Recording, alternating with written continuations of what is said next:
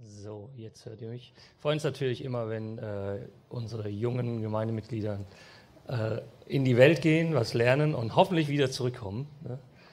Jetzt hatten wir vor ein paar Wochen die Sonja und jetzt Celine. Also es geht hoffentlich nicht in diesem Rhythmus weiter. Ne?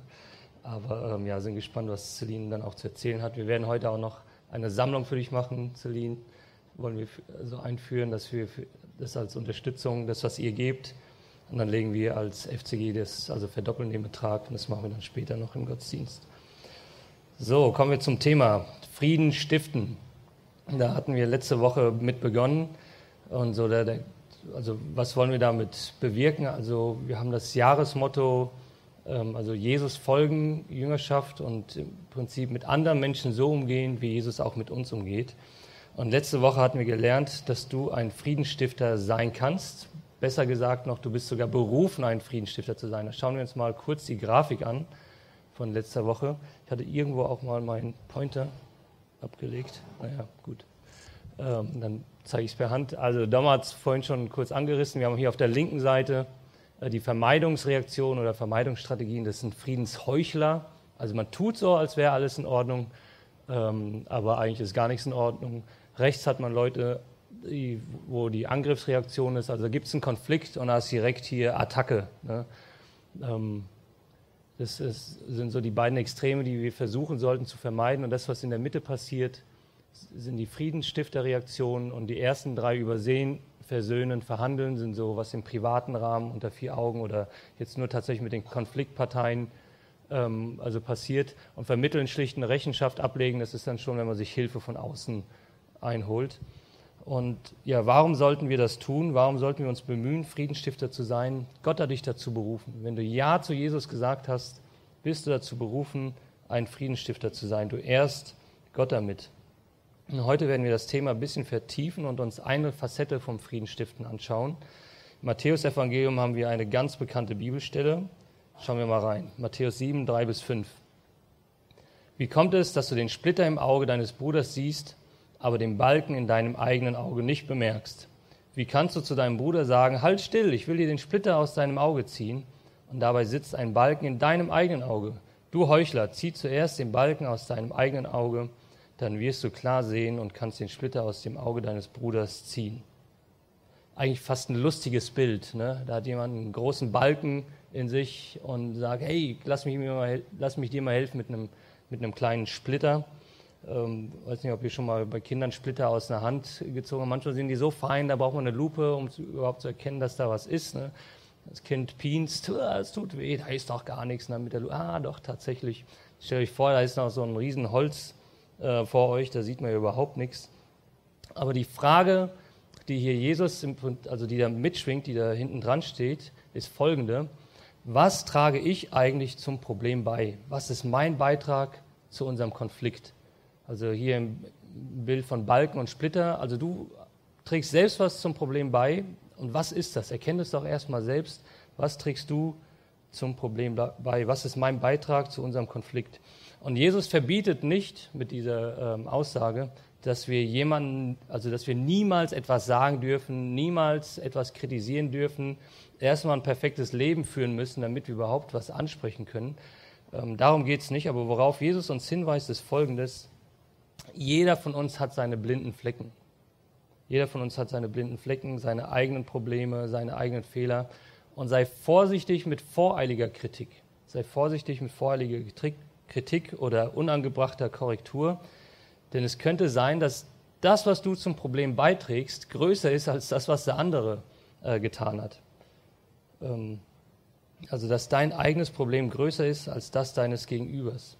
Oder nochmal anders formuliert: Bevor du mit deinem Gegenüber über seine oder ihre Probleme sprichst, stell dich deinen eigenen. Also mach erstmal eine Selbstanalyse. Was trägst du hier eigentlich zum Problem bei? Und wenn du dir im Klaren darüber bist, dann bist du auch in der Lage, dein Gegenüber auf seinen Beitrag anzusprechen. Im Prinzip eine gründliche Selbstanalyse: Habe ich etwas falsch gemacht? Und falls ja, was habe ich falsch gemacht? Wir hatten uns letzte Woche auch schon mal eine Bibelstelle angeschaut im Jakobusbrief. Da schauen wir jetzt auch nochmal rein. Da sagt er, Jakobus 4, 1-3: Woher kommen die Auseinandersetzungen unter euch? Woher die Streitigkeiten? Kommen sie nicht daher, dass in euch selbst ein Kampf tobt? Ihr tut alles, um eure Gier zu stillen und steht doch mit leeren Händen da. Ihr seid bereit, über Leichen zu gehen. Ihr seid erfüllt von Neid und Eifersucht, aber nichts davon bringt euch euren Ziel näher. Ihr streitet und kämpft und trotzdem bekommt ihr nicht, was ihr wollt, weil ihr euch mit euren Anliegen nicht an Gott wendet. Und selbst wenn ihr euch an ihn wendet, werden eure Bitten nicht erhört, weil ihr in verwerflicher Absicht bittet. Das Erbetene soll dazu beitragen, eure selbstsüchtigen Wünsche zu erfüllen. Also das kann man mal lesen und dann stellt man sich die Frage, ist das nicht ein bisschen hart, was Jakobus da schreibt? Also in uns tobt ein Kampf, ihr tut alles, um eure Gier zu stillen, ihr geht über Leichen, seid erfüllt von Neid und Eifersucht, streitet und kämpft. Also wer würde von sich behaupten, okay, das trifft auf mich zu? Also irgendwie schon ein bisschen hart formuliert, oder? Aber wenn wir da mal ein bisschen drüber nachdenken, viele Streitereien, Auseinandersetzungen haben etwas mit unerfüllten Wünschen, unerfüllten Zielen oder Erwartungen zu tun. Wir haben das von Domme vorhin gehört. Er hat was getan und verknüpft damit eine Erwartung und die wurde dann nicht erfüllt und da ist dann eine Enttäuschung da. Also entsteht ein Konflikt, also gegenüber einer anderen Person. Und Jakobus nennt es hier in der Bibelstelle selbstsüchtige Wünsche. Jetzt müssen wir bei Wünschen ein bisschen aufpassen. Also es gibt Wünsche, da wissen wir sofort, das ist nicht gut. Also da haben wir Wörter hier im Text, Gier oder Rache. Das sind so extreme Formen von Wünschen. Also das kann man Kindern sagen, die wissen sofort, nee, sollte man nicht machen. Das ist nicht gut, gehört nicht zu einem Christen. Aber andere Sachen sind eigentlich gute Dinge, nur wir machen daraus ein Problem. Also wenn wir auch jetzt von Gier und Rache ausgehen, es startet eigentlich schon viel, viel früher mit Wünschen, die überhaupt nicht schlecht sind, sondern eigentlich wirklich gut. Zum Beispiel der Wunsch nach Ruhe. Hat jemand von euch den Wunsch nach Ruhe? Ne? Zwischendurch? Also ich würde sagen, das ist ein guter Wunsch. Ne? Ist überhaupt nichts Schlechtes dran. Der Wunsch nach Respekt, ne? Akzeptiert zu werden, anerkannt zu werden, respektvoll behandelt zu werden, da ist nichts Schlechtes dran. Das ist ein guter Wunsch. Oder der Wunsch nach einem Partner. Oder der Wunsch nach mehr Zeit mit seiner Familie zu verbringen. Oder der Wunsch nach einem neuen Auto. Der Wunsch nach beruflichem Erfolg. Der Wunsch nach einer aufblühenden Kirche. Das sind gute Dinge. Da spricht überhaupt nichts dagegen, sich sowas zu wünschen. Problematisch wird es dann allerdings, wenn wir der Meinung sind, wir brauchen das. Wir brauchen das unbedingt.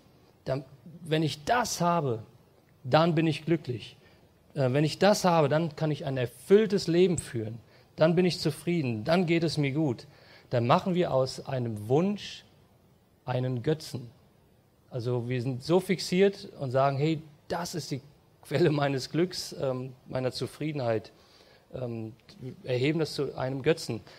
In dem Film Aladdin gibt es also das ist ein Zeichentrickfilm, oder wurde vor ein paar Jahren nochmal ein bisschen neu aufgemacht.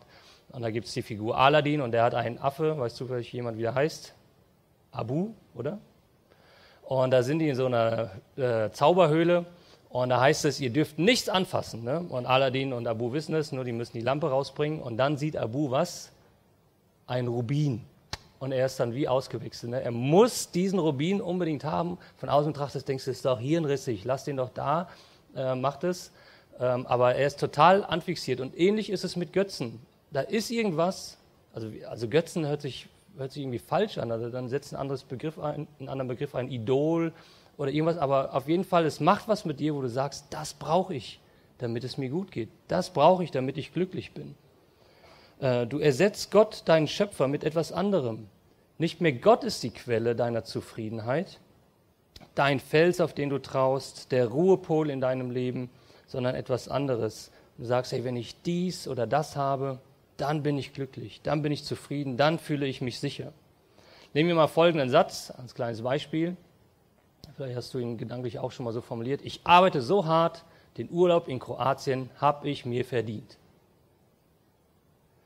An und für sich würde man sagen, hey, das stimmt. Ne? Du hast hart gearbeitet, dann hast du dir auch den Urlaub verdient.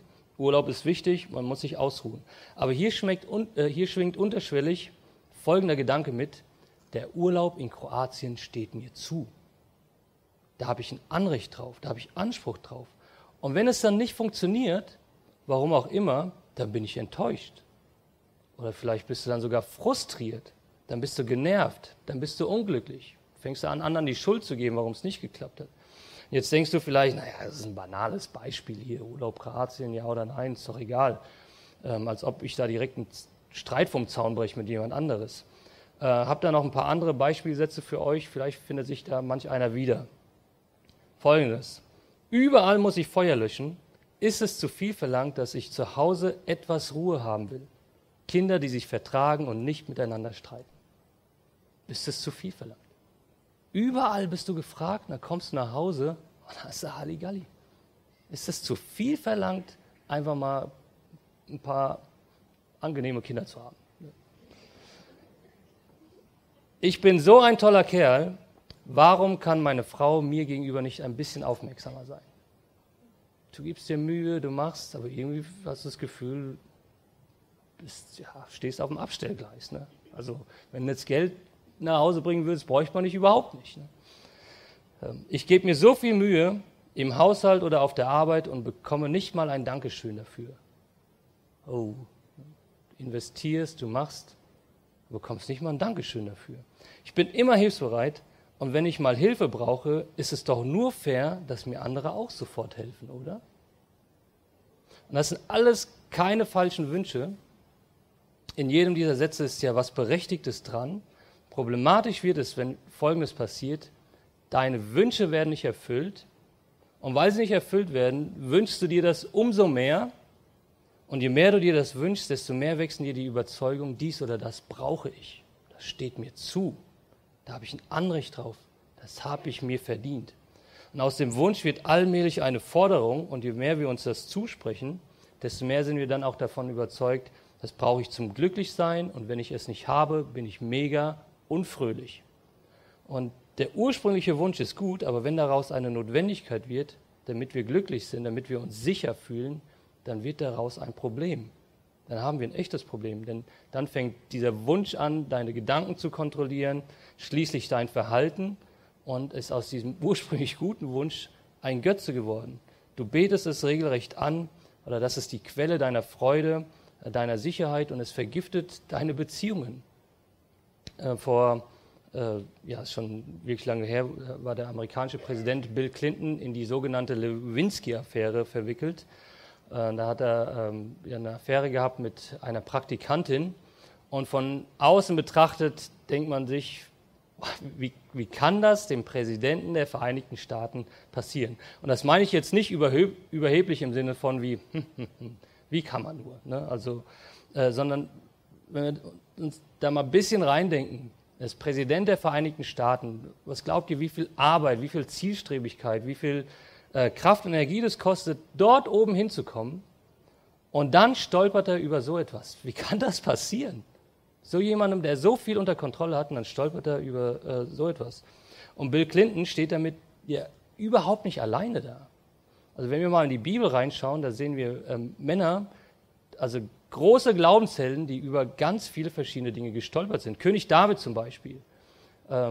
Also sieht eine Frau, schläft mit ihr, lässt den Ehemann sogar umbringen, denkt man, okay, ne? Verrückt. Abraham ist unterwegs und seine Frau Sarah soll sehr, sehr hübsch gewesen sein und weil er Angst hatte, dass man ihn umbringt, ne, damit man sie dann heiraten kann, sagte, hey Sarah, wir sagen einfach, du bist meine Schwester. Ne? So, und dann sind die irgendwo in Ägypten und der Pharao findet seine Schwester toll, ne? Und holt sie zu sich ins Haus. Ne? Und dann schreitet Gott ein und sagt, hey, das ist nicht okay, Pharao, was du machst, weil das ist Abrahams Frau. Aber von außen betrachtet denkt man, Abraham, ernsthaft? Was ist denn da los? Also jetzt könnt ihr mal, Männer an euch, überlegen, das deiner Frau mal vorzuschlagen. Ne? Seid irgendwo im Urlaub unterwegs und das ist hier eine bisschen gefährliche Gegend, Schätzchen. Bist jetzt meine Schwester, okay? Aber, dass die Sarah das auch mitgemacht hat, unglaublich eigentlich. Aber wenn wir das mal ein bisschen analysieren, und Abraham hat das zweimal gemacht, also nicht nur einmal, sondern zweimal. Also sein Wunsch nach Sicherheit wird hier zu einer Art Götze. Er vertraut sich selbst mehr, also er verrät lieber seine Frau als dass er Gott vertraut, dass er ihn hier durchbringt. Und ich denke, was dahinter steckt, ist ein bisschen genau das, was ich eben beschrieben habe. Da steht der Gedanke dahinter, mir steht etwas zu. Sicherheit steht mir zu, Anerkennung steht mir zu. Und dann wird daraus, ich darf das oder ich brauche das. Das ist wichtiger als alles andere. Eine weitere Facette von unerfüllten Wünschen und Erwartungen ist, dass wir andere Menschen dann danach beurteilen oder sogar verurteilen, wenn sie unsere Erwartungen oder Wünsche nicht erfüllen. Dann kritisieren wir sie, verdammen sie vielleicht sogar in unserem Herzen oder mit unseren Worten. Jetzt bedeutet das nicht, dass du nie mehr etwas kritisieren darfst, es bedeutet, oder niemanden korrigieren darfst. Wir übertreiben es aber ordentlich, beziehungsweise sind absolut keine Friedensstifter, wenn wir auf eine Art und Weise kritisieren oder über andere urteilen, die nicht göttlich ist, also die nicht seinem Charakter entspricht. Ich stelle dir mal folgende Frage. Als du das letzte Mal jemanden kritisiert hast oder etwas unfreundlich über jemanden gesprochen hast, hast du dich für was Besseres gehalten? Da sind wir schnell dabei, oder? Wir halten uns für was Besseres. Also mir wird sowas nicht passieren, ne? Also was ein Holzkopf. Unglaublich. Vielleicht bist du dieser Person gegenüber auch bitter geworden und denkst, boah, also am besten ich sehe den oder die nie wieder. Ne? Du empfindest regelrecht Abneigung. Warum? Weil deine Erwartungen nicht erfüllt worden sind. Und solche Gedanken führen dann zu Streit, Konflikten und in diesem Zusammenhang spekulieren wir auch gerne über die Motive der anderen Person. Die Person hat kein Rückgrat, komplett unzuverlässig, ist nicht treu, egozentrisch und wir stellen den Charakter in Frage. Wow, das ist ein Faulpelz, nicht ehrlich. Angenommen, ich schulde jemandem von euch Geld und ich hab's vergessen und dann fangen an die Gedanken zu rollen. Wow, der Markus ist einfach ein Betrüger. Ne? Und wir stellen den Charakter in Frage, obwohl da vielleicht irgendwie was anderes dazwischen gekommen ist. Und je näher wir einer Person sind, desto mehr erwarten wir sogar von ihr, dass sie unsere Erwartungen erfüllt. Unsere Kinder zum Beispiel. Ich erwarte einfach, dass sie immer meiner Meinung sind. Ja? Gehört sich so für Kinder, ne? Dass sie alles so machen, wie ich es gerne hätte. Warum kommt das? Ja, schließlich investiert man viel Zeit, Energie, man opfert sich, man steht da nachts auf, läuft durchs Haus, muss Milch holen und was weiß er nicht. Und dann hätte man gerne, wenn man mal eine Ansage macht, dass es dann auch funktioniert. Schau mal, wie viel ich für dich mache, du schuldest mir was. Du schuldest mir was, du schuldest mir mindestens Gehorsam, ne? Die Dinge so zu machen, wie ich es gerne hätte. Und wenn wir da mal ehrlich drüber nachdenken, stört es eigentlich, ist da tatsächlich was falsch dran, manchmal wie meine Kinder das machen, oder stört es Gott oder stört es nur mich? Ne? Stört es Gott oder einfach nur mich?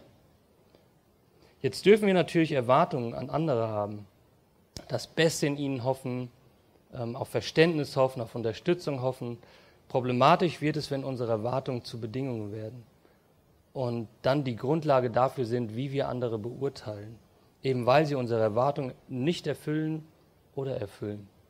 Wir geben unserem Gegenüber kaum oder gar keinen Platz für Unabhängigkeit, eine andere Meinung oder Versagen, sondern stülpen unsere Erwartungen über sie. Ich habe es euch, glaube ich, schon mal erzählt, ich hatte in Gießen gewohnt, in der WG, großer Morgen 9 war die Straße und da hatten wir Nachbarn, war die Familie Schmidt und das waren schon Rentner und die haben penibel darauf geachtet, dass der Kehrdienst, die Mülltonnen immer alles rechtzeitig und dann habe ich mal vergessen, den Papiermüll rauszustellen.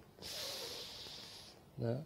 Und dann hatte mein WG-Kollege, der Rudi, den Papiermüll entsorgt, er hat es dann mit nach Hause genommen und der Nachbar, der Herr Schmidt, wollte unbedingt, dass ich den Papiermüll in der schwarzen Tonne entsorge. Herr Weniger, da ist noch Platz, lassen Sie uns das da reinstecken. Der Herr Schmidt, Herr Hild kümmert sich drum. Nein, da ist noch, nee, das machen wir anders. Herr Weniger, also wenn Sie sich hier einfügen wollen in der Gemeinschaft, müssen Sie sich ein bisschen mehr Mühe geben. Ne? Und da sind einfach Erwartungen, dass die Dinge so laufen, wie man es selbst gerne hätte. Ich meine, ich habe was falsch gemacht, vergessen die Tonne rauszustellen, aber er wollte halt, dass es nach seinem Lösungsvorschlag geht. Wir geben unserem Gegenüber kaum Platz für Unabhängigkeit, eine andere Meinung oder vielleicht sogar Versagen. Ja, weil wir ja alles im Griff haben. Und wenn jemand anderes versagt, dann ist das einfach nur peinlich, kläglich oder was weiß ich auch nicht. Wir stülpen unsere Erwartungen über sie. Und noch eine extremere Form ist dann, dass wir andere Menschen unser Missfallen spüren lassen. Ne? Du bist enttäuscht, das hat dich vielleicht verletzt, aber jetzt willst du es deinem Gegenüber zeigen, ihm spüren lassen, regelrecht dafür bestrafen. Als Ehepaar kann man das, glaube ich, sehr gut. Ne? Dem anderen spüren lassen, das gefällt mir nicht. Das ist eine Art Druckmittel, dann doch noch seinen Kopf durchzusetzen. Und wenn du dich bei solchen Aktivitäten erwischst, das ist ein ganz sicheres Zeichen, dass Jesus da an mancher Stelle nicht im Zentrum steht bei dir, sondern vielleicht dein Herz von jemand anderes regiert wird. Irgendein Idol oder irgendwas, ein Wunsch, den du verfolgst, aber auf jeden Fall nicht göttlich. Wenn immer wir Konflikte mit anderen Menschen haben, sollten wir genau darauf achten, was passiert in unserem Herzen, was macht das mit uns? Und schauen, wo werden wir kontrolliert von ungestellten Wünschen, von Enttäuschungen, Erwartungen, wo wir aus guten Sachen vielleicht einen Götzen daraus gemacht haben. Und wenn Gott dir dann die Augen öffnet, also den Balken aus deinem Auge herausnimmt, was du zum Problem beigetragen hast, dann ist es Zeit, auch deine Schuld zu bekennen. Ehrlich zu sagen, okay, guck mal, das war mein Beitrag. Es gibt Dinge, die musst du nur vor Gott bekennen, die gehen niemandem was an. Das ist einfach zwischen dir und Gott. Aber wenn es um Streit, Konflikte mit anderen geht, dann macht es Sinn, dass du deine Fehler beim Namen nennst und dann auch um Entschuldigung bittest. Und das ist nicht einfach, da muss man den eigenen Stolz runterschlucken. Aber ich möchte euch da ein bisschen eine Hilfe an die Hand geben. Wir schauen uns jetzt gleich 7 Schritte an, wie du idealerweise um Vergebung bittest. Und das Ziel von dem Ganzen ist, ein Friedensstifter zu sein, Gott zu verherrlichen und die Beziehung zu deinem Gegenüber wiederherzustellen. Also schauen wir uns nochmal ganz kurz die Grafik an. Ich hoffe mal, ich habe die da eingebaut. Genau. Da sind wir im Bereich Versöhnen. Also wir haben hier übersehen und dann Versöhnen. Und du hast für dich ausgemacht, hey, ich habe was zum Problem beigetragen, bin Teil des Konflikts. Und jetzt geht es darum, die Beziehung herzustellen. Es geht nicht darum, dir ein reines Gewissen zu machen, so ich habe alles versucht, sondern du möchtest die Beziehung wiederherstellen mit deinem Gegenüber. So, Punkt 1. Sprich jeden an, der involviert ist. Wenn du jemanden durch Worte oder Taten verletzt hast, dann benenne das allen gegenüber, die betroffen sind. Dein Bekenntnis sollte so weit gehen wie die Tat selbst. Du hast zum Beispiel eines deiner Kinder vor allen anderen zur Schnecke gemacht und später möchtest du dich dafür entschuldigen, ja, dann lass es auch die anderen wissen, dass es dir leid tut. Also, dass dein Verhalten nicht in Ordnung war. Also hier geht es darum, hey, mach dir Gedanken, wer ist alles betroffen und sprich jeden an, der involviert ist. Zweiter Punkt, vermeide Wörter wie aber, vielleicht oder hätte. Ein Beispiel. Es tut mir leid, falls ich dich verletzt habe. So, hört sich an wie eine Entschuldigung, aber das Falls in dem Satz relativiert eigentlich die ganze Entschuldigung. Es beinhaltet nämlich, dass du gar nicht weißt, ob du dein Gegenüber verletzt hast oder nicht. Ja. Tut mir leid, falls ich dich verletzt habe. Die Botschaft, die du vermittelst, ist eigentlich folgende. Also so wie es aussieht, bist du aus irgendeinem Grund verletzt. Ich kenne den Grund nicht und ich weiß nicht, was ich falsch gemacht habe, aber damit wir endlich weiterkommen, gebe ich dir eine halbherzige Entschuldigung. Und übrigens, da ich wirklich nicht weiß, was ich falsch gemacht habe, habe ich auch überhaupt keine Ahnung, was ich in Zukunft besser machen könnte. Brauchst also gar nicht zu erwarten, dass sich irgendwas ändert. Ne? Entschuldigung, falls ich dich verletzt habe. Vor bald 20 Jahren gab es einen Riesenskandal beim Super Bowl. Also Super Bowl müsst ihr euch so vorstellen, also American Football ist so wie das Weltmeisterschaftsfinale. Ne? Ist das größte Sportereignis weltweit. Also das wird auch am meisten übertragen in die meisten Länder und so weiter. Da guckt die ganze Welt zu. Und da gab es einen Skandal mit Janet Jackson und wie hieß der andere? Timberlake, genau. Also, ja, er hat ihr da ein bisschen die Klamotten vom Leib gerissen und man hat mehr gesehen, als man sehen sollte. Und war ein Riesenskandal, weil das läuft dann, das ist wirklich ein Familienereignis, das läuft bei denen nachmittags um 3, alle gucken zu. So, und dann hat Janet Jackson sich entschuldigt. Ich entschuldige mich dafür, falls ich jemanden durch meine Aktion verletzt haben sollte. Da haben wir wieder das Wörtchen falls. Falls sie jemanden verletzt hat, ist ja alles in Ordnung. Falls sie jemanden verletzt hat, dann tut es mir leid. Ne? Ist eigentlich nicht wirklich eine Entschuldigung. Man selbst ist der Überzeugung, man hat gar nichts falsch gemacht. Alles in Ordnung, aber damit es den anderen besser geht, sagt man das halt. Falls weglassen. Ein anderes Wörtchen, das wir oft gerne benutzen, ist aber. Es tut mir leid, dass ich dich angeschrien habe, aber du hast mich so aufgeregt. Ich hätte meinen Mund halten sollen, aber du hast mich ja um eine Antwort gebeten. Ich weiß, ich habe einen Fehler gemacht, aber momentan stehe ich einfach extrem unter Stress. Was drücken wir mit so einer Aussage aus? Wir übernehmen zum Teil Verantwortung dafür. Ja, also es tut mir leid, ich habe dich angeschrien. Doch durch das Aber schieben wir noch eine Erklärung hinterher und relativieren damit unsere Entschuldigung, beziehungsweise rechtfertigen unser Verhalten ein bisschen. Niki und ich haben zu Hause, spaßhalber sagen wir das, also wenn es um die Schuldfrage geht, habe ich immer 90% und sie 10%, ne? 90-10. So lebt sich deutlich einfacher. Und bei so einem Satz, ich weiß, ich habe einen Fehler gemacht, aber momentan stehe ich extrem unter Strom, relativieren wir unsere Entschuldigung. Wir geben eine Erklärung hinterher und rechtfertigen damit ein Stück weit unser Verhalten. Und das Aber wegzulassen, ist ganz schön schwer. Denn wir würden uns ja so gern erklären, warum wir so gehandelt haben. Doch wenn du deine Erklärung weglässt, da gibst du deinem Gegenüber das Gefühl, du übernimmst die volle Verantwortung für deine Tat. Angenommen, du kommst zu spät nach Hause, 18 Uhr war Abendessen vereinbart, dann kommt, tut mir leid, ich bin zu spät, aber der Verkehr war so schlimm. Ne? So, du relativierst es halt an der Stelle, wenn du das Aber weglässt, dann gibst du deinem Gegenüber die Chance, selbst nachzufragen. Was war los? War viel auf der Arbeit oder war der Verkehr schrecklich, wie auch immer? Warst du gestresst, deswegen warst du so kurz angebunden und so weiter. Und dann kannst du dich auch erklären. Aber das kostet insgesamt schon viel Demut, weil wir uns gerne erklären würden. Aber wenn du deine Erklärung zurückhältst, kein Aber hinterher schiebst, gibst du deinem Gegenüber tatsächlich das Gefühl, du übernimmst die volle Verantwortung für das, was du getan hast. Versuch da mal drauf zu achten, wenn du dich entschuldigst, deine Erklärung wegzulassen und wenn dein Gegenüber dir die Chance gibt, dich zu erklären, kannst du es machen. Aber versuch da mal drauf zu achten. Der dritte Punkt, sei konkret. Je genauer, je konkreter deine Entschuldigung ist, desto wahrscheinlicher erhältst du auch eine positive Antwort. Wenn du nämlich konkret bist, dann drückst du damit aus, dass dir wirklich bewusst ist, was du falsch gemacht hast und es auch tatsächlich bereust. In der Eheberatung, oder das wisst ihr vielleicht als Paare auch, also angenommen, er hat was falsch gemacht, sie fühlt sich verletzt und dann macht er den ersten Schritt zu ihr und sagt, es tut mir leid. Und dann stellt sie folgende Frage, was genau tut dir leid? Ja. Er demütigt sich schon, ne, und versucht den ersten Schritt zu machen und dann kommt die Frage, was genau tut dir leid? Und in dem Fall alle Energie verloren, hier irgendwann mal was ausräumen zu möchten. Beides nicht gut.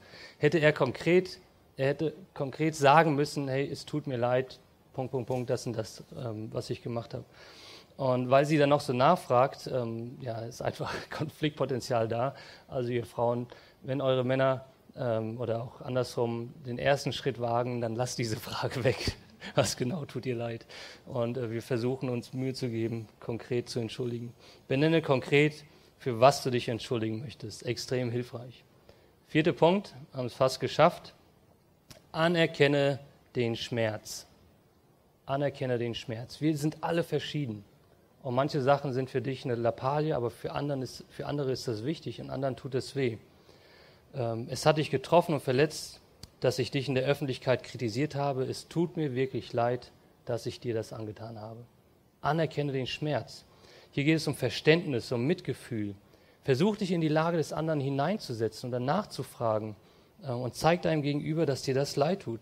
Denn wenn sich dein Gegenüber verstanden fühlt, fällt es ihm oder ihr auch deutlich leichter, deine Entschuldigung anzunehmen.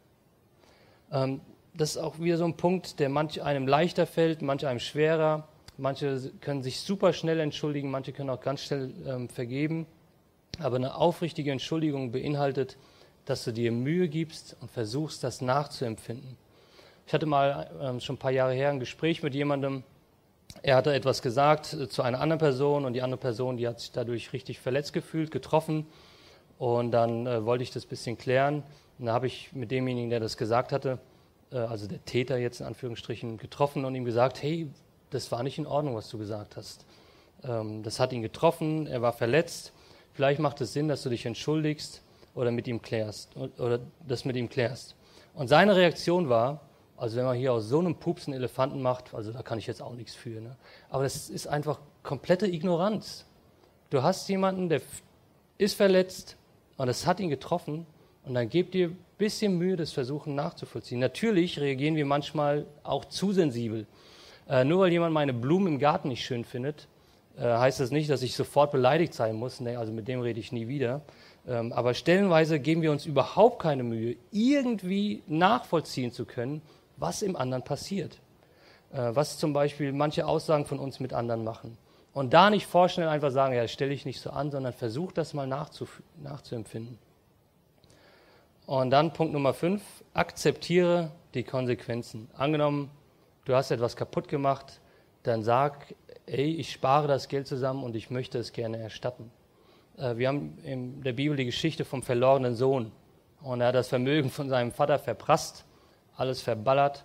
Gibt es einen schönen Spruch von einem Fußballer, ich habe mein ganzes Geld für Alkohol, Frauen und Autos ausgegeben und den Rest habe ich einfach verprasst.